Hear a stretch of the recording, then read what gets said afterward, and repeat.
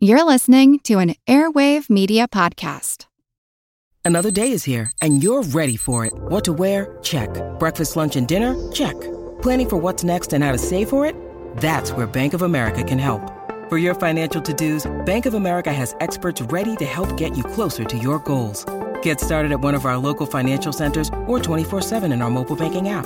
Find a location near you at bankofamerica.com/talktous. What would you like the power to do?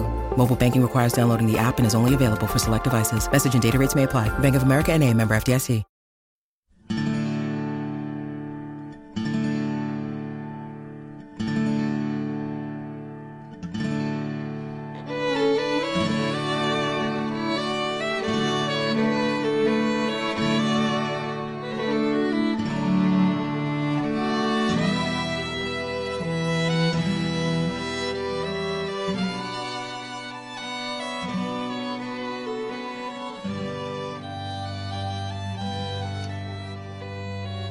Hey everyone, welcome to episode number 443 of our Civil War podcast.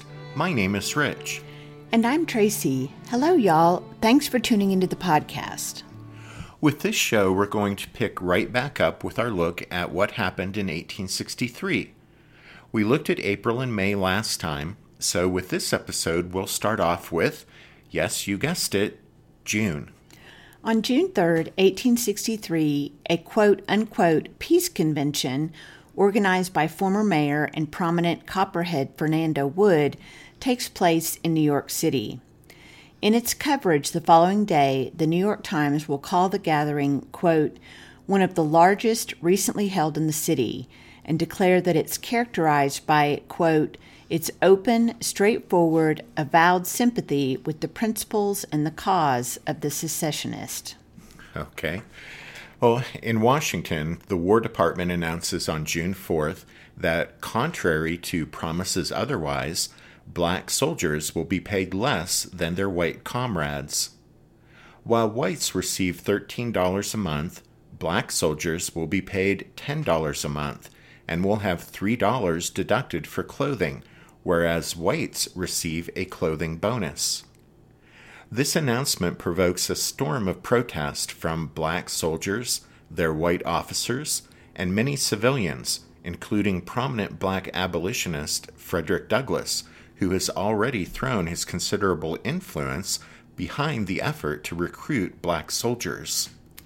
Black soldiers aren't given the option of leaving the service if they object to this radical and discriminatory policy reversal, so many decide that their only recourse is to refuse to accept any pay until it's reversed, despite the hardship this will cause them and their families, many of whom will be turned away from white-run charities in the North as the pay strike continues. 3 days after the War Department's announcement, on June 7th, at a federal outpost at Milliken's Bend on the Mississippi River above Vicksburg, 3 newly formed and barely trained black regiments, along with the 23rd Iowa and with the assistance of 2 Union gunboats, turned back a Confederate attack after fierce fighting. The black regiments suffer some 35% casualties, and some of the captured are reportedly murdered.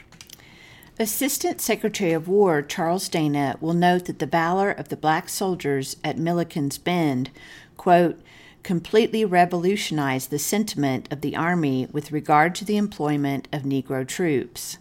I heard prominent officers who formerly in private had sneered at the idea of the Negroes fighting express themselves after that as heartily in favor of it.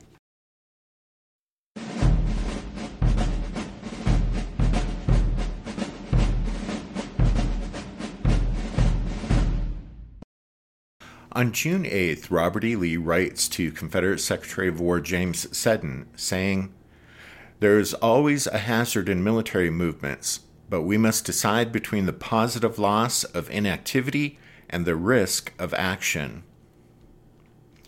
Even as he writes to Seddon, Lee has already started marching his army north and west, away from Fredericksburg, toward the Shenandoah Valley, the beginning of the movement that will take the Army of Northern Virginia across the Potomac River and then up into Pennsylvania. On June 9th, Federal horsemen commanded by Alfred Pleasonton crossed the Rappahannock River upstream from Fredericksburg and surprised Jeb Stuart, initiating the greatest cavalry battle of the war at Brandy Station. Much of the fighting is conducted dismounted, but Fleetwood Hill is the scene of flashing sabers, banging pistols, and furious charges and countercharges. After hours of combat, the Federal horsemen withdraw back across the Rappahannock, leaving Jeb Stuart in possession of the field, so he can claim victory. But Brandy Station has been a near-run thing, and in reality is more a draw. The Union cavalry surprised Stuart and then matched the rebel horse soldiers blow for blow. The hard-fought battle at Brandy Station removes the sense of inferiority that has haunted the Federal troopers in previous engagements, and from this day forward, they'll fight with a new sense of confidence. The next day, June 10th, Abraham Lincoln is concerned by a telegram he's received from Hooker. Fighting Joe proposes moving against Richmond rather than following the rebels as they march away from Fredericksburg, but Lincoln tells him, quote, "I think Lee's army and not Richmond is your true objective point." On June 14th, Major General Nathaniel Banks calls on the Confederate garrison that's under siege at Port Hudson, Louisiana, to surrender, and when they do not, Banks orders a second all-out assault on the rebel strongpoint that sits on the Mississippi River downstream from Vicksburg. But this Federal attack is as unsuccessful as the first, which we talked about in the last episode. This second failure means Banks' siege of Port Hudson, like Grant's siege of Vicksburg to the north, will continue. In Virginia, also on June 14th, Dick Ewell's Corps, which is leading Robert E. Lee's advance down the Shenandoah Valley toward the Potomac River, meets and defeats more than 6,000 Yankees commanded by Major General Robert Milroy at the Second Battle of Winchester. After attacking and nearly overrunning the Federal garrison of Winchester during the fighting that begins late in the day at 6 p.m., Ewell's troops then position themselves nearby at Stevenson's Depot to intercept the fleeing Yankees as they try to march off and escape in the darkness. When all is said and done, 2nd Winchester is an absolute disaster for the Federals, as Ewell takes some 4,000 prisoners and clears the way for the rest of the Army of Northern Virginia to march down the Shenandoah Valley to the Potomac River.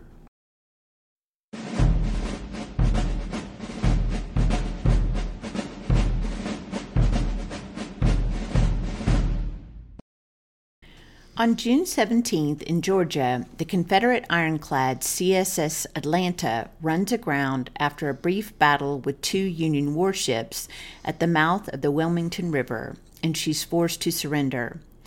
Adding insult to injury, the Federals will incorporate Atlanta into their blockading squadron.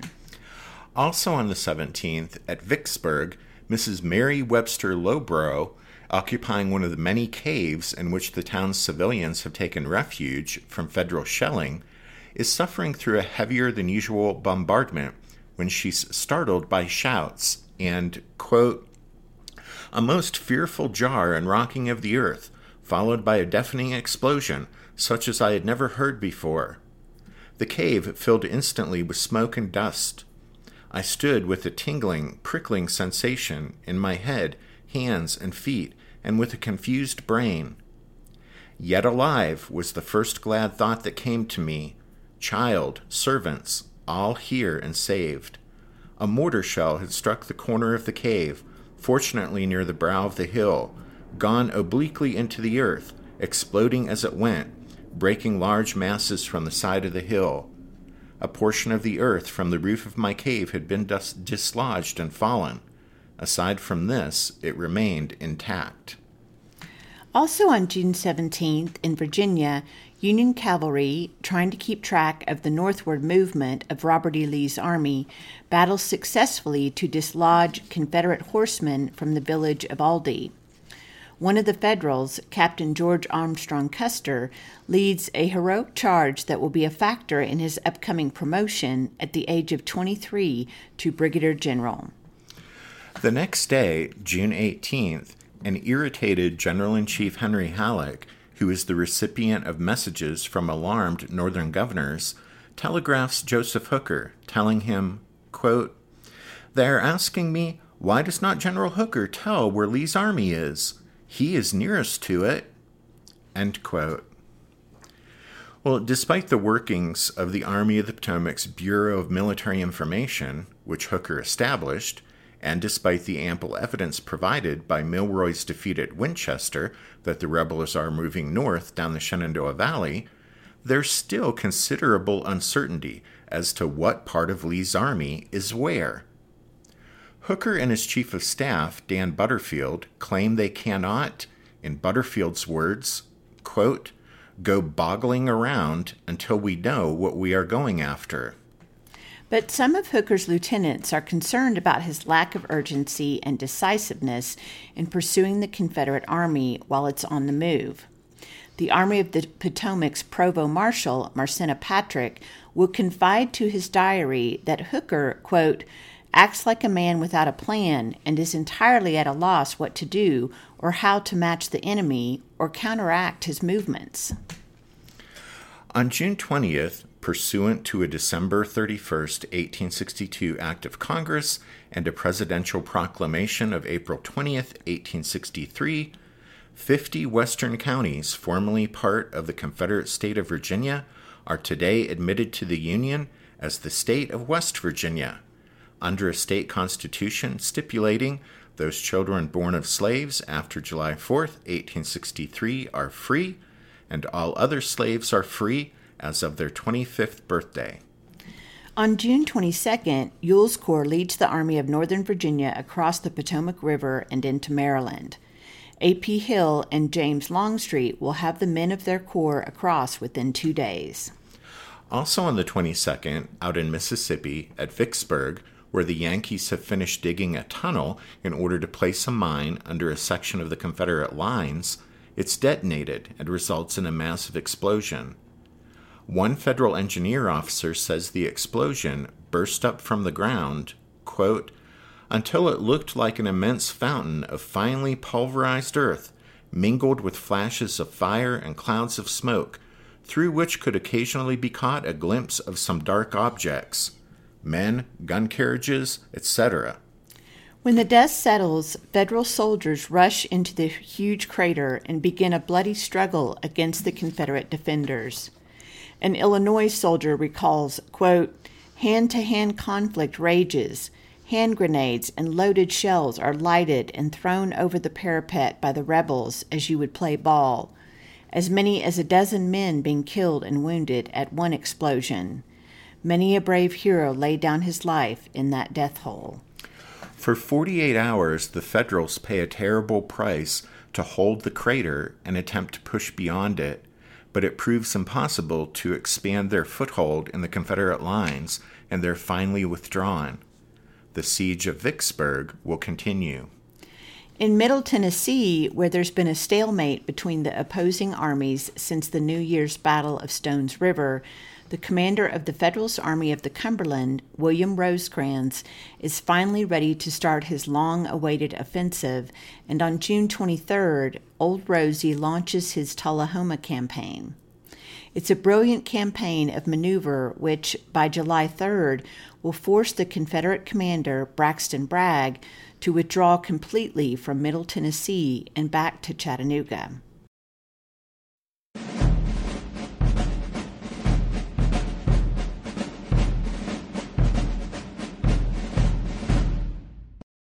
This episode is brought to you by Shopify. Whether you're selling a little or a lot, Shopify helps you do your thing, however you cha-ching. From the launch your online shop stage, all the way to the we just hit 1 million orders stage. No matter what stage you're in, Shopify's there to help you grow. Sign up for a $1 per month trial period at shopify.com/special offer, all lowercase.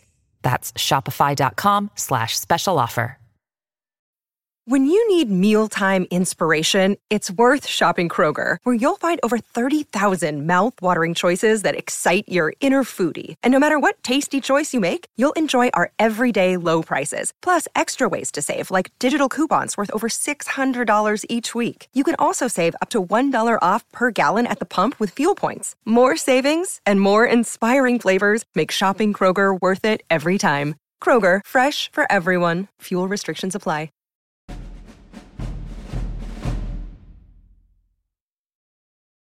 The calm routine of Gettysburg, Pennsylvania is shattered on Friday, June 26th, when rebel soldiers from Jubal Early's division of Ewell's Corps march into town. After entering Pennsylvania, Ewell's Corps is headed for the Susquehanna River and Harrisburg, but Early stops in Gettysburg just long enough to write out a list of demands for the town, including 60 barrels of flour, 6,000 pounds of bacon, 1,000 pairs of shoes, and 500 hats. Borough Council President David Kindlehart, after consulting the council, instead invited Early to search the town's shops for supplies, but little was found. The next morning, Old Jube and his troops continue on their way eastward toward the Susquehanna River, and the residents of Gettysburg breathe a sigh of relief that the rebels are gone. On June 27th, as the Army of the Potomac marches north through Maryland in pursuit of the Confederate Army that's invading Pennsylvania, a dispute between Hooker and General-in-Chief Henry Halleck about whether the garrison at Harper's Ferry should evacuate the place and join him leads Hooker to request, quote, that I may at once be relieved from the position I occupy. Hooker's request to be relieved is almost certainly a gambit designed to pressure Halleck to release the garrison of Harper's Ferry to him. But instead of backing down, Halleck passes Hooker's request along to Abraham Lincoln. Lincoln was willing to stick with Hooker even after the debacle at Chancellorsville, but he has been growing more and more concerned about Hooker's ability to deal with the unfolding crisis as the Confederates strike deeper into south-central Pennsylvania. In the end, although replacing Hooker in the middle of an ongoing campaign is risky, the president accepts Hooker's resignation and appoints George Gordon Meade to command the Army of the Potomac. Meade takes command on June 28th. The next day, the 29th, Alpheus Williams, a brigadier general in the Army of the Potomac, writes to his daughters, telling them, quote, "It is reported that the rebels are 110,000 strong in infantry with 20,000 cavalry.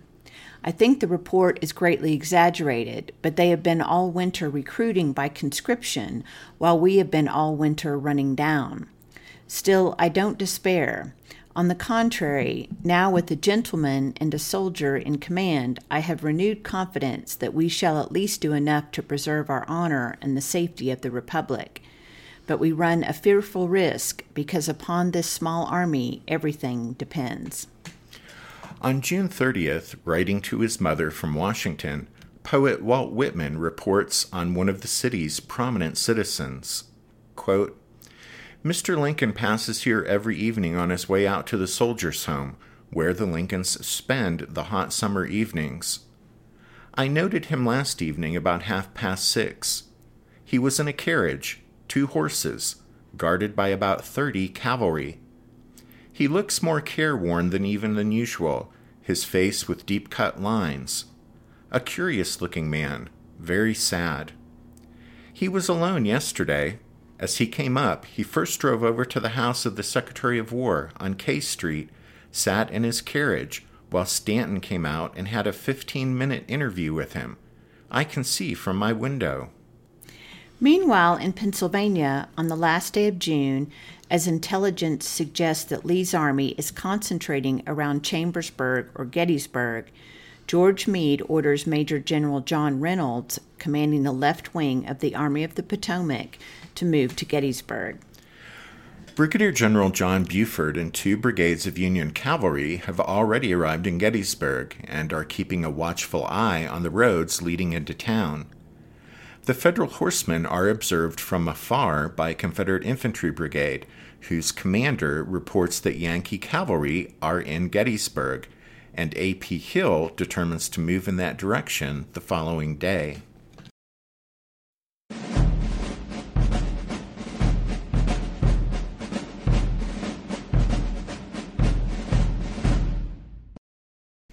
On Wednesday, July 1st, A.P. Hill's reconnaissance toward Gettysburg leads to an engagement between rebel infantry from Henry Heath's division and John Buford's Union cavalrymen.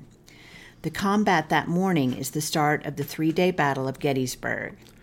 Buford's horsemen delay the Confederates long enough for Federal infantry to begin to arrive on the battlefield. John Reynolds is killed as he leads a Wisconsin regiment from the Iron Brigade into position. As Robert E. Lee and more troops from both sides arrive on the scene, the Federals are forced to retreat through Gettysburg after bitter fighting to the north and west of town. By that evening, though, the Yankees have regrouped on the high ground south of Gettysburg, forming part of what eventually will be a fishhook-shaped line that includes place names that will soon be legendary: Culp's Hill, Cemetery Ridge, and Little Round Top.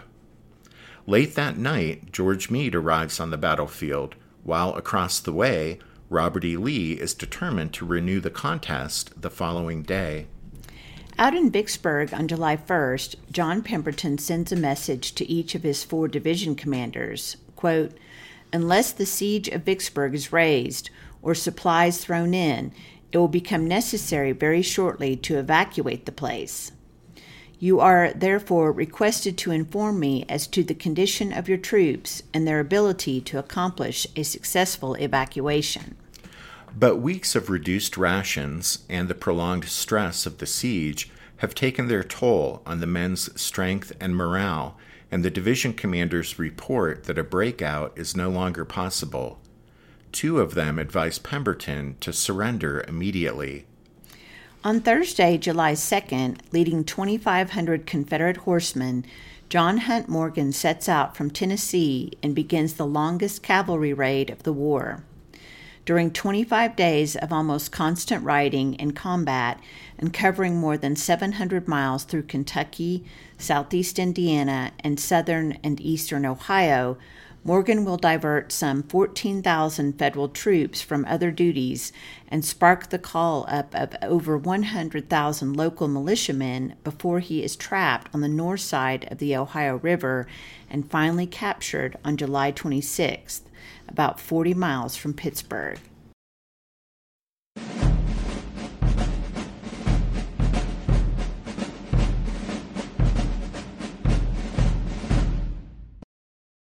At Gettysburg on July 2nd, despite objections from James Longstreet, who favors a turning movement to the south, Robert E. Lee orders an attack against the Federal left, which begins, under Longstreet's command, about 4 o'clock that afternoon. Over the next 3.5 hours, in some of the most intense combat of the entire war, the soldiers of 11 Confederate brigades pitch into the Union left and center, like so many successive waves of an angry sea crashing on the shore. Launching their own assault on the Federal right a few hours after Longstreet's blow against the Union left, portions of Ewell's Corps will also fight valiantly, sweeping up Culp's Hill and East Cemetery Hill in a series of dramatic nighttime attacks. Several times that day, the Federal Army seemed to teeter on the brink of destruction, but the rebel gains would prove fleeting, as each of their attacks was either thwarted by the timely arrival of Union reinforcements or hindered by lack of support. Casualties are appalling on both sides, but the day will end with the Army of the Potomac still holding much the same ground it had occupied that morning. On Friday, July 3rd, Confederate Vice President Alexander Stephens sets out from Richmond aboard a boat bearing a flag of truce, sailing down the James River.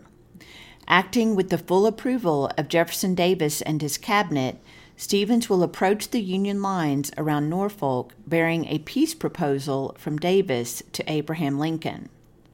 Stevens, who knows Lincoln from the time they served together in Congress, hopes that his diplomatic mission, undertaken in connection with Lee's invasion of Pennsylvania, will secure Confederate independence.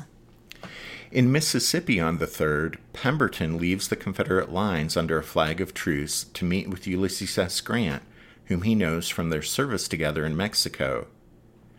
Grant reiterates his demand, made in an earlier message, that the Vicksburg garrison surrender unconditionally. Pemberton, however, is reluctant to agree, so he returns to his own lines, and negotiations continue by letter until late into the night. At Gettysburg, the day opens with Union artillery fire ripping into the Confederate positions at the base of Culp's Hill, beginning a 7-hour struggle that is the longest sustained combat of the battle. The rebels make repeated attempts to push the Yankees off the hill, but they fail to gain the heights. Meanwhile, Robert E. Lee, who is convinced his men came within a hair's breadth of inflicting a fatal blow on the enemy the day before, launches a massive attack against the center of the Federal line on Cemetery Ridge. The Confederate attack, known to history as Pickett's Charge, is the most famous assault of the Civil War, but gallant though the effort was, it fails.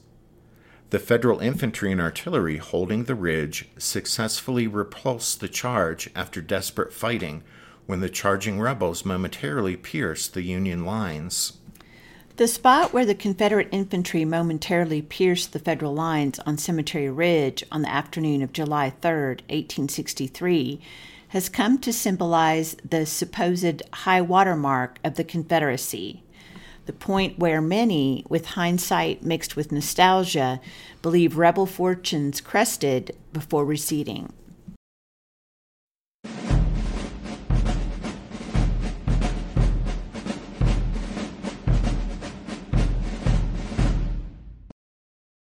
On the 4th of July, at Gettysburg, exhausted troops and overwhelmed medical workers survey the carnage. Over the past 3 days, over 45,000 men on both sides have been killed, wounded, or gone missing. Union nurse Sophronia Buckland will write about her arrival after the battle, quote, "Everywhere wounded men were lying in the streets on heaps of blood-stained straw. Everywhere there was hurry and confusion, while soldiers were groaning and suffering." As the evening descends and the rain, which has been falling since midday, now grows heavier, Robert E. Lee retreats from Gettysburg. Miles of marching men and wounded loaded in wagons struggle along the muddy roads. By then, Abraham Lincoln has announced to the country that, quote, "News from the Army of the Potomac is such as to cover that army with the highest honor and to promise a great success to the cause of the Union." Out in Mississippi on July 4th, John C. Pemberton and the Confederate garrison of Vicksburg march out of their lines, stack their arms, and surrender to Ulysses S. Grant, who thinks the capture of the Gibraltar of the West is so significant that he will later write in his memoirs, quote, "The fate of the Confederacy was sealed when Vicksburg fell."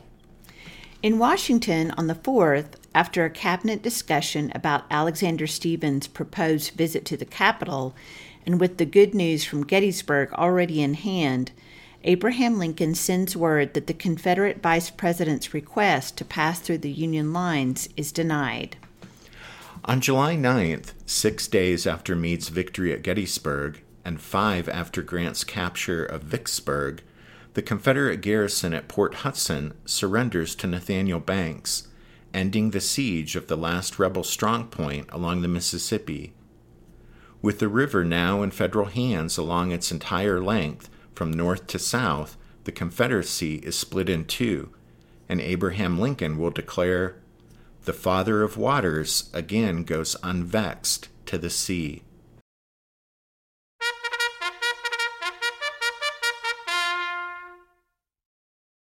That means it's time for this episode's book recommendation, and our recommendation this time is If We Are Striking for The Army of the Potomac and the Army of Northern Virginia March to Gettysburg, Volumes 1 and 2 by Scott L. Mingus and Eric J. Wittenberg. Yep, this is a 2-for-1 recommendation because these books came out after our coverage of Gettysburg here on the podcast, but they're excellent, and we wanted to take the opportunity to bring them to your attention now. So, there you go. Don't forget you can find a complete list of all of our book recommendations if you head over to the podcast website, which is www.civilwarpodcast.org. Also on the website, you can find info on joining the Strawfoot Brigade over on Patreon and supporting the podcast in that way, just like Chris C., Greg H., David B., Andy L., and Julie M. And thanks to all of you for listening to this episode of the podcast. Rich and I do hope that you'll join us again next time. But until then, take care. Thanks, everyone. Bye.